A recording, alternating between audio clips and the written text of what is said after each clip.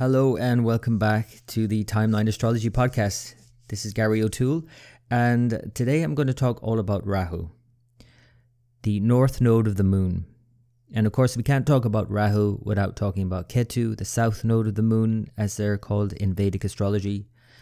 And I'm going to give you this sort of background, general themes, and talk about more specifics also, give you examples, maybe share some personal stories and insights that I've gathered over now nearly 18 years within this Rahu cycle. And so I just want to emphasize that the astrology that I use is Indian astrology, where we use the sidereal zodiac more often. And also we use these dashas, as they're called, or cycles. So your chart is your chart, and that has been the case since you were born. It hasn't changed. It was just a snapshot of the heavens when you were born. But of course, you don't experience all of that in one go. You experience it over time. And Indian astrologers use more of these dashas combined with transits. So dasha is literally a Sanskrit word that means circumstance. So it shows the circumstances you're experiencing, and it shows what's come to life in your chart, basically, what has been activated. All of the potentials that have been there from the beginning are active at different times. So looking at Rahu in any particular chart, we all have Rahu. We all have Rahu Ketu, both nodes in opposite areas of our chart, exactly opposite, and show this imbalance.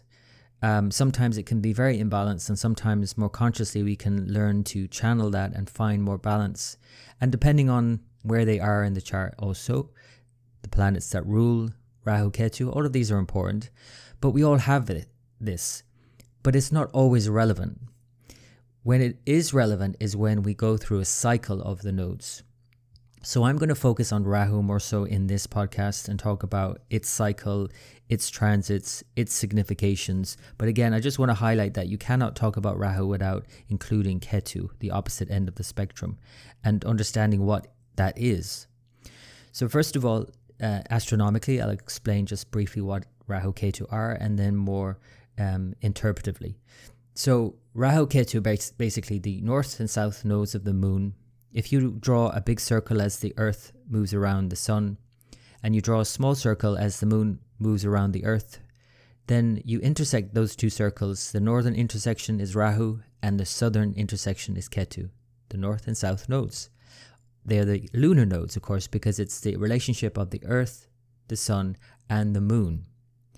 So it's very much about our connection to spirit in a way as well, because it's the relationship between the sun and the earth, with moon as a sort of like go-betweener. And if you want to talk about it in terms of philosophy and Vedic philosophy, then the sun represents the supreme soul, the Paramatman, and the moon represents the individuated self or soul, and that's the Jivatman.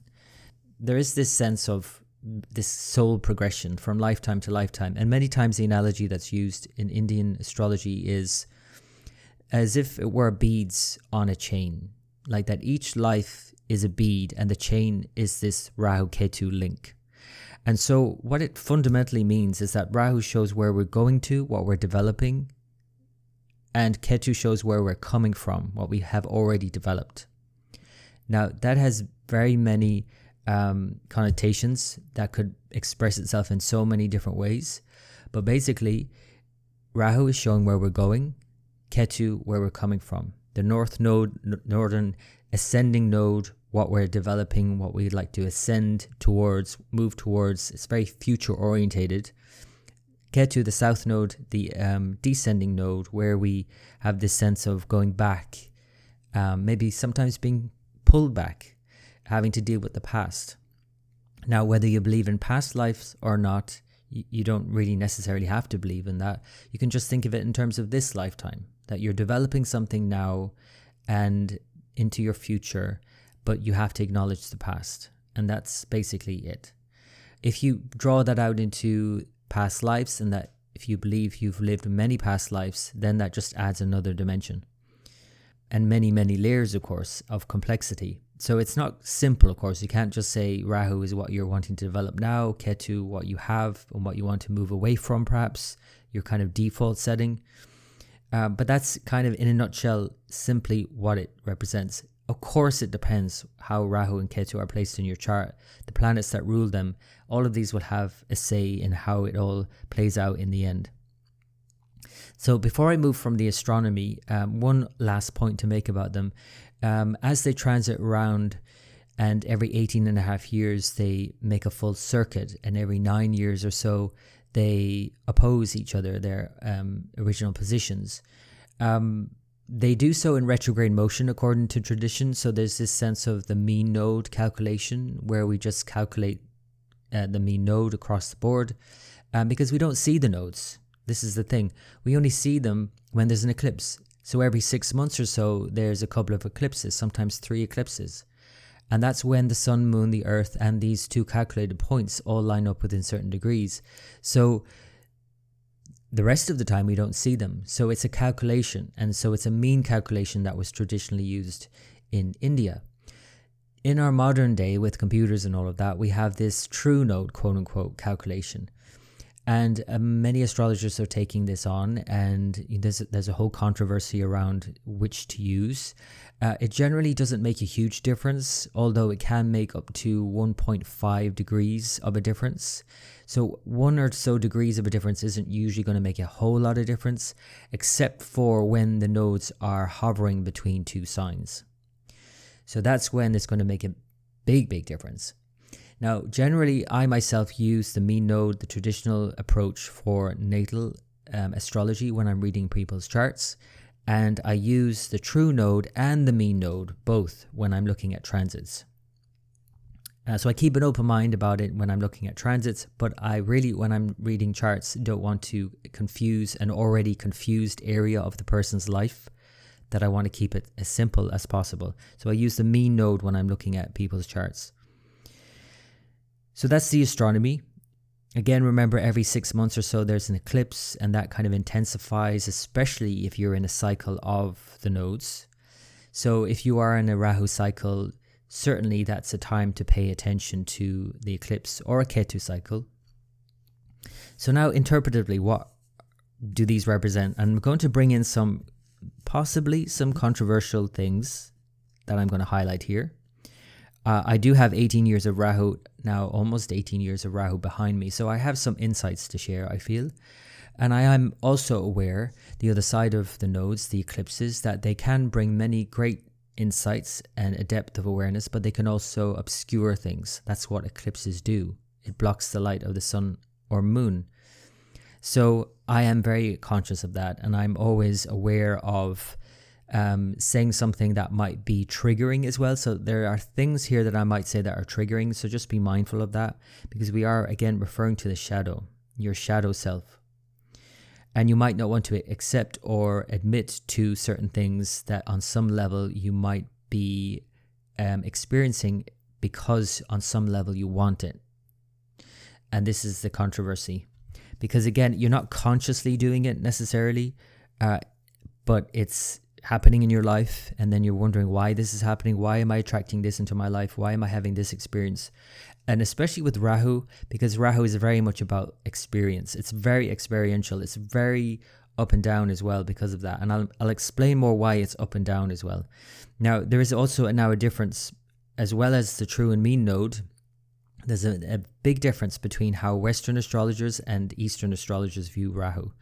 Western astrologers, as far as I can tell, view Rahu, the North Node, as very positive on the whole. That it's something that you want to develop, that it's something that you want so bad, maybe, but it's also something that you're going to get. Whereas Eastern astrologers view it as a block. They call it the Badaka in India, the natural Badaka, the blocker. And it is said to rule Aquarius in traditional Indian astrology, whereas in modern Western astrology, Uranus is ruling Aquarius. Uranus and Rahu are very similar in that way, and for that reason. But in traditional Eastern astrology, they see it as a blocker because the notion is that you want something so bad, and you will likely develop that thing, but you'll also squeeze the life out of the very thing that you want. By obsessing about it, by pursuing it, and by pursuing anything, you almost in a way disconnect yourself from that thing. Now, the most obvious example of that is Rahu is like Mr. Ambition, as Camilla Sutton calls Rahu. And basically, it's about being so ambitious that no matter what you achieve, it doesn't quench the ambition itself. And so therefore, Rahu, the North Node, is not about the thing that you're going for. In fact, it's about the ambition, the desire for the thing. It's not about the thing.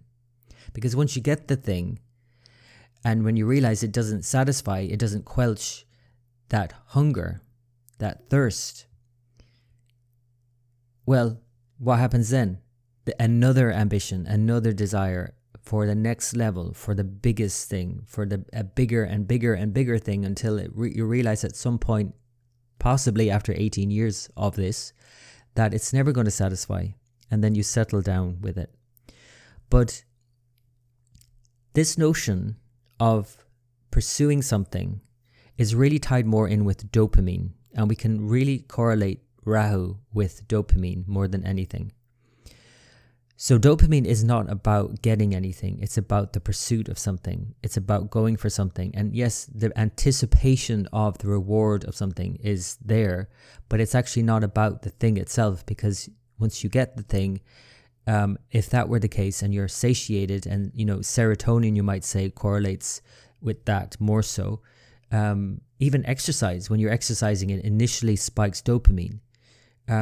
After a while, serotonin kicks in because it stops you from exercising because you've had your fill. Eating chocolate cake, it's increasing dopamine, the anticipation of eating a chocolate cake. And as you start eating a chocolate cake, a huge surge in dopamine. But then you can't keep eating chocolate cake. You feel satiated. Sex is the same thing. Or anything that you want to go for, it's about going for it, not the thing itself. And so dopamine, you can correlate with Rahu, this going for something, pursuing something. And when people talk about the pursuit of happiness, well, the pursuit of happiness, it's really more about the pursuit of happiness. It's not about happiness. And in fact, if you're pursuing happiness, you're in a way subconsciously or unconsciously telling yourself that you're not happy over and over. And one of the reasons why people talk about the pursuit of happiness creating problems is there's a few reasons. One is that you're constantly comparing yourself, constantly gauging yourself, and how happy am I? And one of the issues of that is if you're measuring yourself from where you are to where you want to be, then you're never going to be happy, because you're never going to be where you want to be. Where you want to be is always in the future. So Rahu is very future orientated. It's all about what you want, and it's always in the future, and it's never there in the present. Rahu is never present. So the pursuit of happiness actually makes us unhappy for that reason. We are always comparing ourselves and measuring ourselves from where we are to where we want to be, as opposed to measuring ourselves from where we are and where we've come from. So it's not quite as simple, though, to say that Rahu is in the future and showing this surge of dopamine and this pursuit of something, to then say that Ketu is the serotonin sort of satiation. Because actually, the opposite of pursuing something is not being satisfied. The opposite of pursuing something is running away from something. And that's the Ketu end of the spectrum, where we actually are coming from somewhere, but likely also running from somewhere. So we're not actually satisfied with that either. So Rahu is this dissatisfaction because we haven't got what we want yet. And even when we get what we want, it hasn't filled that hole. And Ketu is this dissatisfaction because we've been there, done that. So it's not satiating either. There's a middle path, obviously, that's more satiating. So think of it in the extremes, that Rahu is this need for something so bad that it's in the future, I'll never get it. And then Ketu is something in the past that we want to run away from. So again, the pursuit of happiness, when we start comparing ourselves in any of this from where we are to where we want to be, as opposed to where we've come from and all we have achieved, one piece of advice I always give clients who are either entering a Rahu cycle, the 18 years of Rahu, or halfway through it, or are entering a couple of years of Rahu. You can have a Rahu cycle on many levels down to the minute, but you can have one on a 2 or 3 year level, maybe 1 year now and then. One thing I always say is, just be mindful of where you are and where you've come from, and all you have achieved, and sit with yourself, especially in the 18-year-long cycle of Rahu. Take some time now and again to realize that this pursuit always is actually this constant, almost reaffirmation, this constant reminding yourself that you're not where you want to be. And it's very dissatisfying, So just sitting with yourself sometimes and just being and just recognizing where you come from, all you have achieved, all you have in the moment, in your life right now, without wanting more, is a really helpful antidote to this constant pursuit. The other thing about, and the problem with the pursuit of happiness, it's so self-centered. It's all about self-interest and to the extreme narcissism. And so this is why Rahu is seen as Mr. Narcissistic. When Rahu is very prominent, either in the chart or at a particular time in your life, it's very much the focus on what you want. So it's all about you, obviously. And that itself makes us very unhappy. So again, the pursuit of happiness makes us miserable because of that. And then the other thing that's said about the pursuit of happiness causing problems is this sense of overthinking it all the time. As opposed to just being happy, having that sense of inner joy, there's just constant overthinking things. And because in Indian myth, this ties very much in with this story of Rahu having his head cut off, the demon having his head cut off, and imagine just being a head, no body to satiate, and no body to ground oneself. If you're like floating around as a head, all you're doing is overthinking it. You're in your head all the time. And I see this time and time again with clients who are in a Rahu cycle, where they just overthink things all the time and they are disconnected from the ground of reality. And that's obviously, in terms of the pursuit of happiness, going to make us very unhappy if we overthink it. Now, the thing with Rahu is that it can show extremes in all kinds of ways. And so if it's extreme on one end, overthinking something, then it can swing wildly into the other direction. And then instead of overthinking something, then you don't think at all and just jump impulsively into something, like recklessly. So that's the other extreme. And you might say that is more expressed by Ketu, the south node. So if Rahu is showing this overthink, Ketu is this headless part of you that's not thinking at all. And so those are the extremes as well of thinking. Self-centeredness as well, if that's Rahu thinking about yourself and only yourself, Ketu is not thinking about yourself at all and actually completely obliterating yourself, annihilating yourself. That's the other extreme.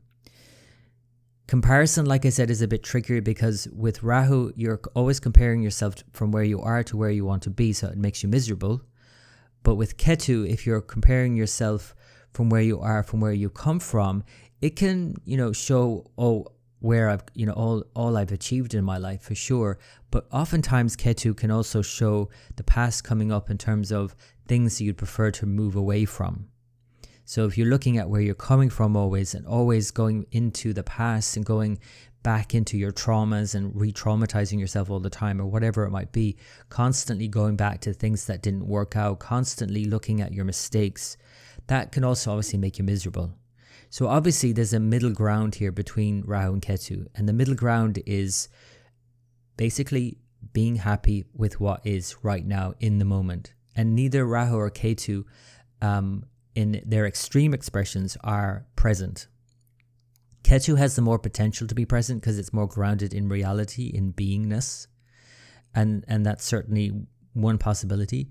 But Rahu is certainly more of the potential of being completely lost, out of touch with reality. Now, there are obviously very extreme expressions of that, which I won't go into here, but whatever kind of shade or coloring that you have of Rahu in your chart, that's the kind of general theme. So now, getting to the possibly more controversial side of this, and possibly very triggering. So if you are listening to this, and you typically use the tropical chart, then Rahu Ketu need to be moved back 22 to 24 degrees. Most astrologers use 24 degrees at this point of a difference between the tropical and the sidereal, the fixed stars. So it means that, for example, if you have Rahu in Aries, then it goes back into Pisces. But because they are going retrograde, interestingly enough, that means that in a way, sidereal zodiac and Indian astrologers more often who use that are in a way ahead of the game with Rahu and Ketu because they are forward in that respect. So again, for example, if somebody has the North Node in Aries in the tropical Western chart, then it will be in Pisces in the sidereal chart. So that is the route it takes anyway, because it goes retrograde. It goes from Aries to Pisces to Aquarius, right? So it's in a way they're ahead in that way. But it's the opposite in terms of the planets. Because if you have the sun in Aries in the tropical chart, it goes back 24 degrees to Pisces. And therefore, in fact, tropical with the planets are ahead of the sidereal. So I hope it didn't confuse you there. And if I did, well, we have to at least have a little bit of confusion in this podcast because it's all about the nodes. So here's where we get to the controversy. When you look at your chart, whether tropical or sidereal, just look at the nodes by house position. And to keep it simple, Indian astrology generally uses traditional whole sign houses. So a sign is a house and a house is a sign. So if Aries is your 10th whole sign, so that's your 10th house. If you were Cancer rising, so Cancerians have Aries in the 10th house, whole sign house. You have Rahu in Aries. That means Rahu is in the 10th house. Then, well, first of all, it's a good place to put Rahu because there are 4 houses that Rahu is said to do better in. And we can talk about signs as well now in a minute, but there's a controversy around that. I'm going to give you the traditional sort of approach and stick with that, but there are many different opinions about where Rahu and Ketu do well in. So Rahu is said to do well in the 3rd, the 6th, the 10th, and the 11th. These are called the Upachaya houses, the houses of growth, of improvement. So it's where we can make some effort. 3rd house is more obviously the house of effort. 6th house is where we overcome our challenges and, compete and do better and improve our lives. 10th house is about work and actions that we take. And 11th house, the gains that we take from those actions, our bigger goals, our higher aspirations. And so these are all called the Upachaya houses where we improve over time also. So Rahu in these, in a way, it's good to put Rahu in these kinds of houses because these houses are very self-interested also. In terms of the signs, Parashara, the sage, Indian sage Parashara, talks about Rahu being exalted in Taurus and debilitated in Scorpio. Therefore, Ketu is debilitated in Taurus and exalted in Scorpio. So why that is because Rahu in Taurus is about wanting the basics and getting all your needs met. And it can exaggerate, increase the basics, wealth, for example. The downside of that, whether it's exalted or debilitated, the issue here with Rahu when it's so strong or very weak is that it creates problems either way. Because if it's very strong in Taurus, it will give you all the wealth, but then it's likely also to create problems. So again, remember the story, the mythological story of how Rahu was created. He basically had his head cut off for drinking the immortal nectar. So you get what you want likely with Rahu and Taurus. And I've seen this time and again where people get extreme wealth and then lose it all or have such a high price to pay for that wealth, the responsibility that comes with it, the headaches that come with having so much money, that it doesn't make them any happier, basically. But when Rahu is in Scorpio, what it's exaggerating, increasing is the sort of scorpionic sort of themes, which are darker, and that is certainly more challenging. So there is this notion that when a malefic planet or a cruel planet, as they're called, a shadow planet, in this case Rahu, is very weak, it behaves more malefic than if it were very strong. Because at least if it were very strong, it feels strong. So if you can imagine a character in your life that's very shadowy, shady, shall we say, if they feel very powerful, yes, they have the potential to create harm, but they don't necessarily feel hard done by, so they're not going to lash out necessarily as much as if they were in a weak position. Now, when you put a rogue, a shady character in a weak position like Rahu and Scorpio, it's more likely going to act out in very extreme ways. and create lots more problems. And exaggerate all the sort of darker themes of Scorpio and all of the doom and gloom and all of that, of course. But wherever you have it in your chart, by sign or by house, wherever it is, it's going to create problems. And there's a need to accept that.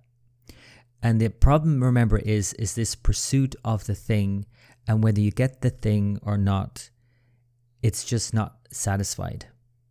And in fact, and here comes the controversy. So mindful here of triggers as we go through this next part. In fact, when you get the very thing that you've always wanted, you may actually unconsciously sabotage that very thing, because remember, it's not about the thing, it's about the pursuit of the thing. So if, for example, you have Rahu in the 7th house, why would Indian astrologers say Rahu in the 7th house shows more than one marriage? Because Rahu in the 7th house shows an obsession perhaps about relationships. And being in a relationship is not going to satisfy because it's more about the want, not about the having. So when you get married and you have Rahu in the 7th house, be mindful of that, because you might sabotage the relationship so that you can chase another one. I'll use another example. If you have Rahu in the 10th house, let's use the example of Donald Trump with Rahu in the 10th house and his ruler, the sun, which rules his rising sign, Leo, with Rahu in the 10th house. So this creates even more of this sense of being driven. But what has Donald Trump experienced all of his life is a lot of ups and downs in his profession. Lots of bankruptcies. A lot of his companies have gone bankrupt. And whether he would admit this or not, and whether you would admit it or not, where Rahu is showing this drive and this sabotaging it so you can then chase it again. So Donald Trump is constantly chasing the high and then losing it all and then chasing it again. And so therefore, what Rahu shows is, what I'm saying is, Rahu shows this sabotaging, this darker quality of Rahu shows this sabotaging something, because it's not about the thing, it's about the chase for the thing. So Rahu in the 10th house, lots of success, especially if Rahu is exalted, as it is in Donald Trump's chart, in Taurus, with his ruler, the sun. So Rahu's sun, he was born in an eclipse. So it really emphasizes his position in the world, but it also emphasizes this massive swings, high and low. So all of these companies that he forms, and then they go bankrupt, and then he starts again and they go bankrupt. He's chasing that high all the time. It's not about the thing, because if he just had everything he ever wanted, first of all, it doesn't appease the Rahu hunger. And then you have to replace that thing with the next big thing. And that's why you might sabotage that thing. So now look at your own chart. Where is Rahu in your chart by house?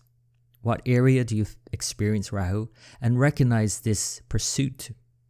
And recognize that it's not about getting it, because as soon as you get it, you're likely to actually sabotage the very thing you always wanted so you can get it again. And this is why, for example, when Rahu's in the 10th house like Donald Trump, it aspects the 2nd sign. So when Rahu is in any of the what are called Artha houses, the wealth houses, the 2nd, 6th or 10th, or what we might say the work houses, the practical realms of life, if it's in any one of those, it will influence or aspect the others. So they are the same element. Again, taking Donald Trump as an example, Taurus is the earth sign, his 10th house. Therefore, the other Artha houses are also the earth signs. 2nd house, Virgo. 6th house, Capricorn. Rahu in any one of those will influence the other two. So he has Rahu in Taurus, it will influence Virgo and Capricorn. So that again shows this wild swinging up and down in terms of his wealth creation, and then destruction, and then creation and destruction. It's this transformation that is constantly going on with Rahu. So if you have it in one of the Kama or desire-filled houses, 3, 7 or 11, it's going to influence the other two Kama houses. Likewise for the Moksha or liberating signs, the 4th, 8th and 12th. If it's in any one of those, it's going to influence the other two. And then the Dharmic houses, the 1st, 5th and 9th. So whatever one of those you have it in, it influences the other two. And those areas of your life are where you're going to experience these massive ups and downs, especially in a Rahu cycle. So again, Artha is about wealth, and that's maybe more obviously the case with Rahu because it's all about material gain. And so if you have Rahu in the 2nd, 6th or 10th, there's lots of wild swings likely. If, again, Rahu is in the Kama, desire-filled houses, then it's all about desire. Of course, Rahu in the 3rd, 7th or 11th is going to show massive swings in relationships, in sexuality and so on. If Rahu is in the Moksha or liberating houses, 4th, 8th or 12th, that can challenge because it's asking you to go beyond this world. And Rahu, though a materialist in many ways, it can be as obsessed about spiritual liberation as anything else. And when you are obsessed about something, you don't get that thing, remember. So if you're obsessed about being enlightened, you'll never be enlightened. Because being enlightened is not about grasping enlightenment. And then finally, the dharmic houses, you might say, is equally not as suited to Rahu, maybe least suited to Rahu, because Dharma is about righteousness, going the right path and having a sense of purpose. And Rahu in any of the 1st, 5th or 9th houses can show going against the grain, doing it differently, and actually going against your own Dharma, your own sense of self and purpose. And that can challenge in any of those houses. When Rahu is in the 1st house in particular, the person themselves feels the strong weight of Rahu, of this ambition to be somebody. And to be somebody is absolutely the most disconnecting experience there is. Likewise, in the 5th or 9th, this disconnect from one's path, from one's true calling, going a different way, asking so much of yourself as you go out on a limb on your own, trying to figure it all out in your own unique way. Though that can be very rewarding in one way, it's also very disconnecting in another way. So that's Rahu through the houses. And I gave the example of Donald Trump. And again, look at your own chart and see where in my chart do I have Rahu and where do I have this tendency to go full on, full tilt into this kind of desire, this pursuit of something. And when then I sometimes get it, maybe you don't even get that thing you want. It's the constant chase in your life. I would actually say that's a positive thing if you don't get what you want, because you at least can keep chasing it. And as soon as you get what you want, then you have to either sabotage the thing to continue that chase, or you have to replace that want with a bigger one, and then a bigger one, and then a bigger one. And it just becomes this just mammoth thing in your life, like this bottomless pit. So now, the last point I want to make about Rahu, and this is even more controversial. So if you haven't turned off already, then maybe you need to turn off now, because this is really a lot more controversial. Because up until now, I've been talking about the things you want and things you likely also, although this is unconscious largely, on some level, you have this sense of hunger, especially in a Rahu cycle. Remember, this hunger is going to be very apparent to you, and you're likely going to be aware of what it is you're going for. However, when Rahu is in one of the what are called the Dusthana houses, the bad places, quote unquote, the 6th, 8th or 12th.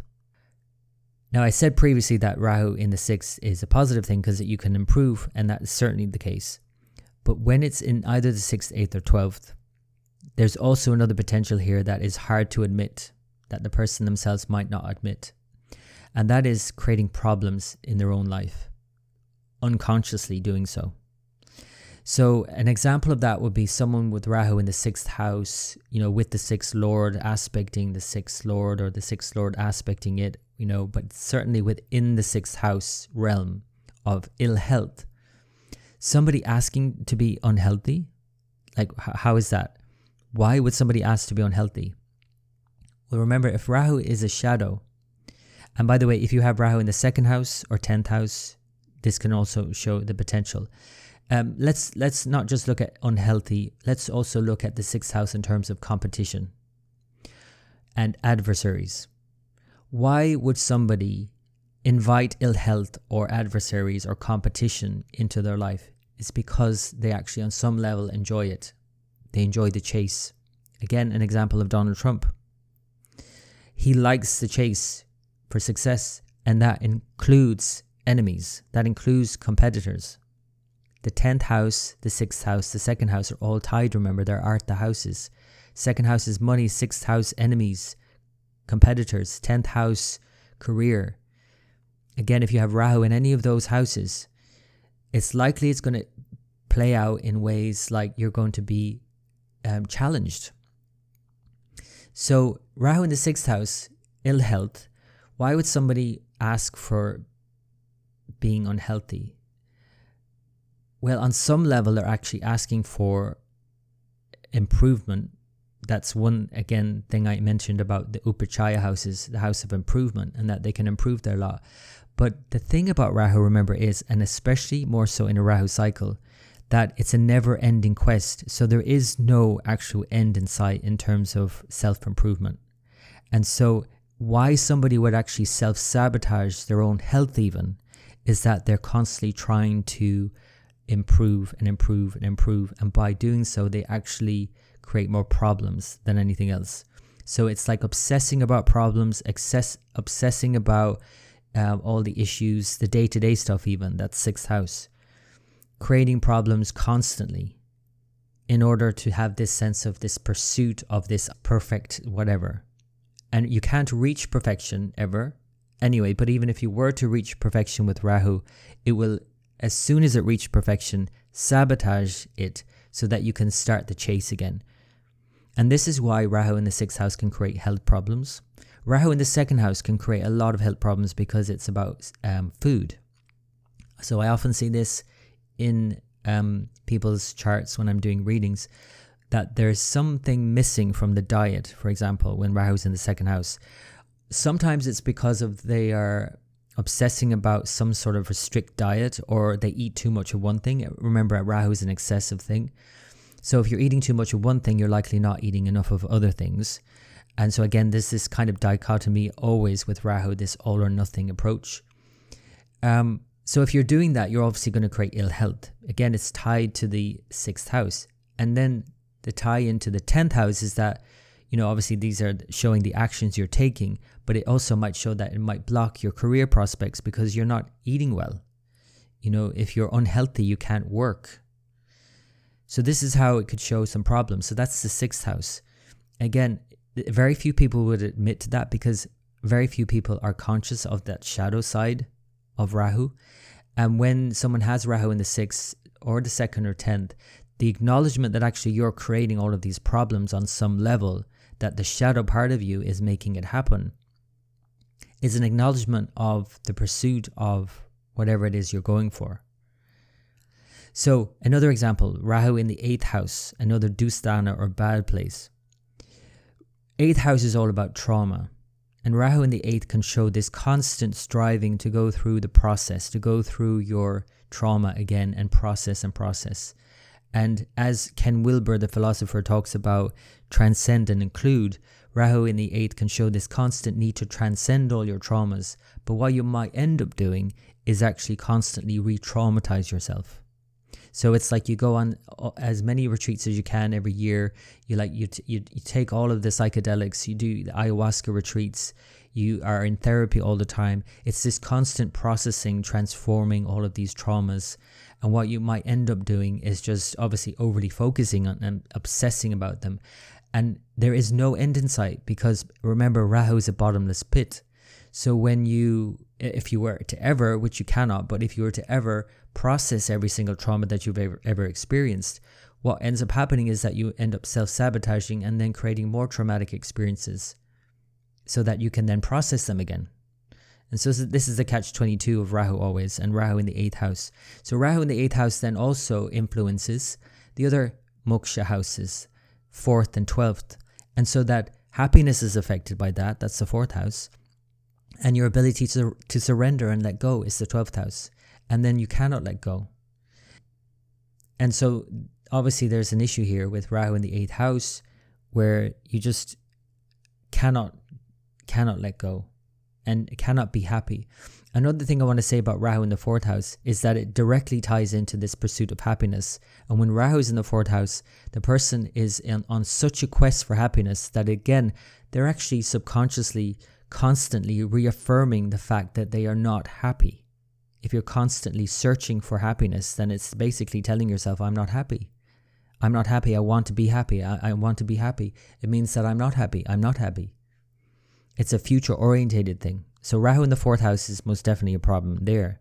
Rahu in the 12th house is constantly seeking a way out.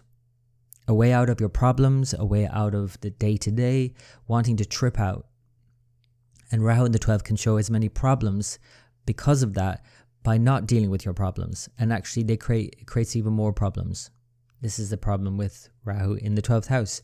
So recognizing your need, even through meditative practices, through practice that would otherwise be a great affirming and reaffirming thing in your life, to tune into what is, could be used as a way to tune out. And this is the sort of dichotomy again of Rahu and the fine line that's walked oftentimes in spiritual practice, where, you know, to understand your intention in the first place, are you sitting to meditate to tune out, to not deal with your problems? Or are you sitting to meditate to actually be able to deal with your problems? So this is Rahu in the 12th house. Now the other one is Rahu in any of the Dharma houses, like I said.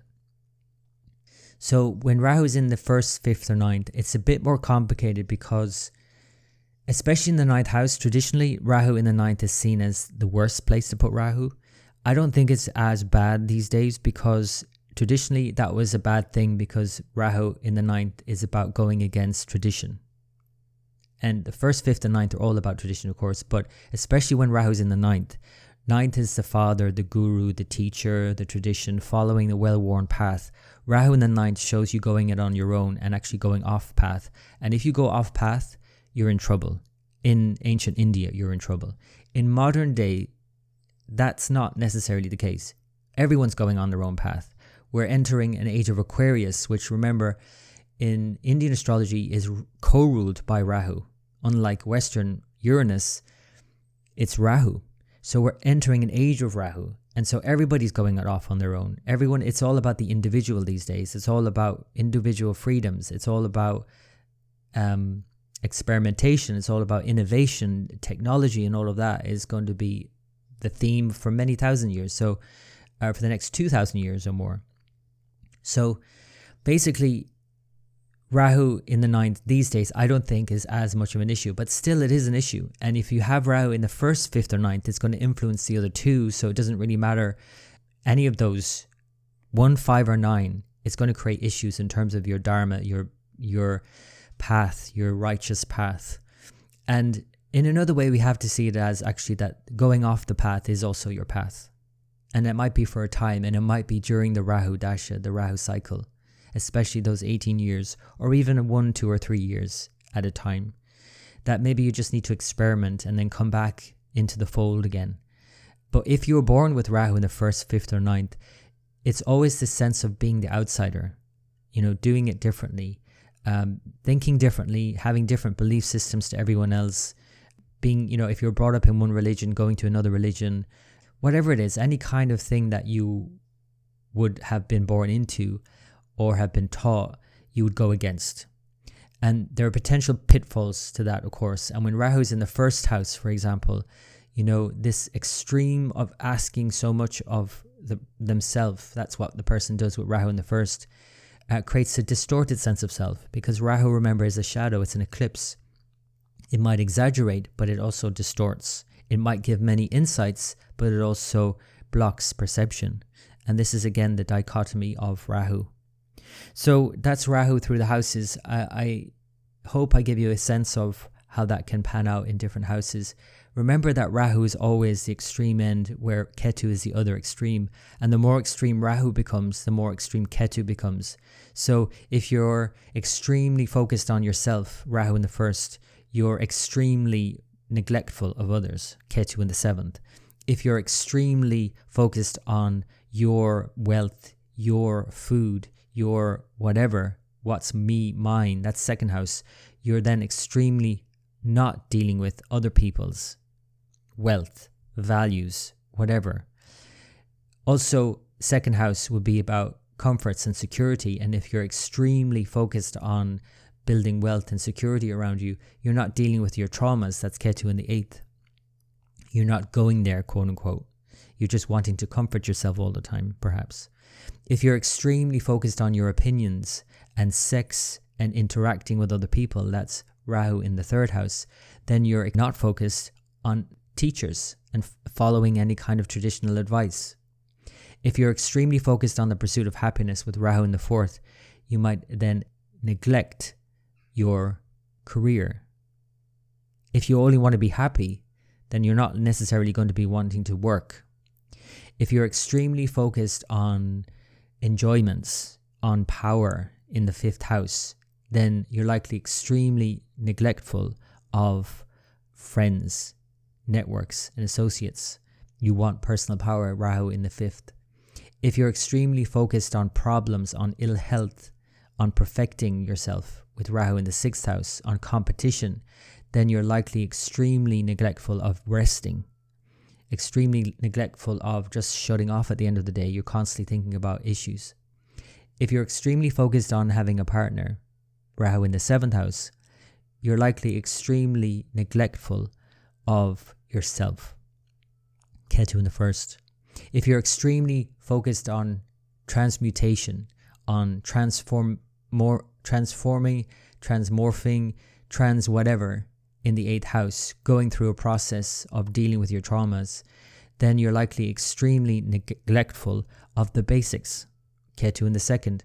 If you're extremely focused on what you believe to be true and getting as many people to validate your truth as you can, getting confused in the process, then you're likely extremely neglectful of your own opinion. Too many gurus, as in too many chefs. If you're extremely focused on career and position in the world with Rahu in the 10th, you're likely extremely neglectful of your home and happiness. If you're extremely focused on your ambitions, your goals in life, and friends, and people and networks that can give you that with Rahu in the 11th, you're likely extremely neglectful of what it is that you hold dear, your children perhaps, your own creative self-expression. It's all about everyone else. And then finally, if you're extremely focused on Rahu in the 12th, tripping out, then you're likely extremely neglectful of your day-to-day responsibilities, Ketu in the 6th. So that's just a hint at some of the indications of Rahu through the chart and some general indications as well as maybe more specific. Hopefully you get something out of that for yourself. If you'd like to follow up this conversation and follow up with me and Kishori, I'll be following up this podcast with our continued Maps of Consciousness series as we talk about Rahu in Capricorn in the next installment. We've already gone through Aries, Pisces and Aquarius, and now we're on to Capricorn. And it's really great to hear Kishori's take on Rahu in the different houses and signs and how we can always flip Rahu around beyond what I have suggested here and delved into here in terms of the shadow.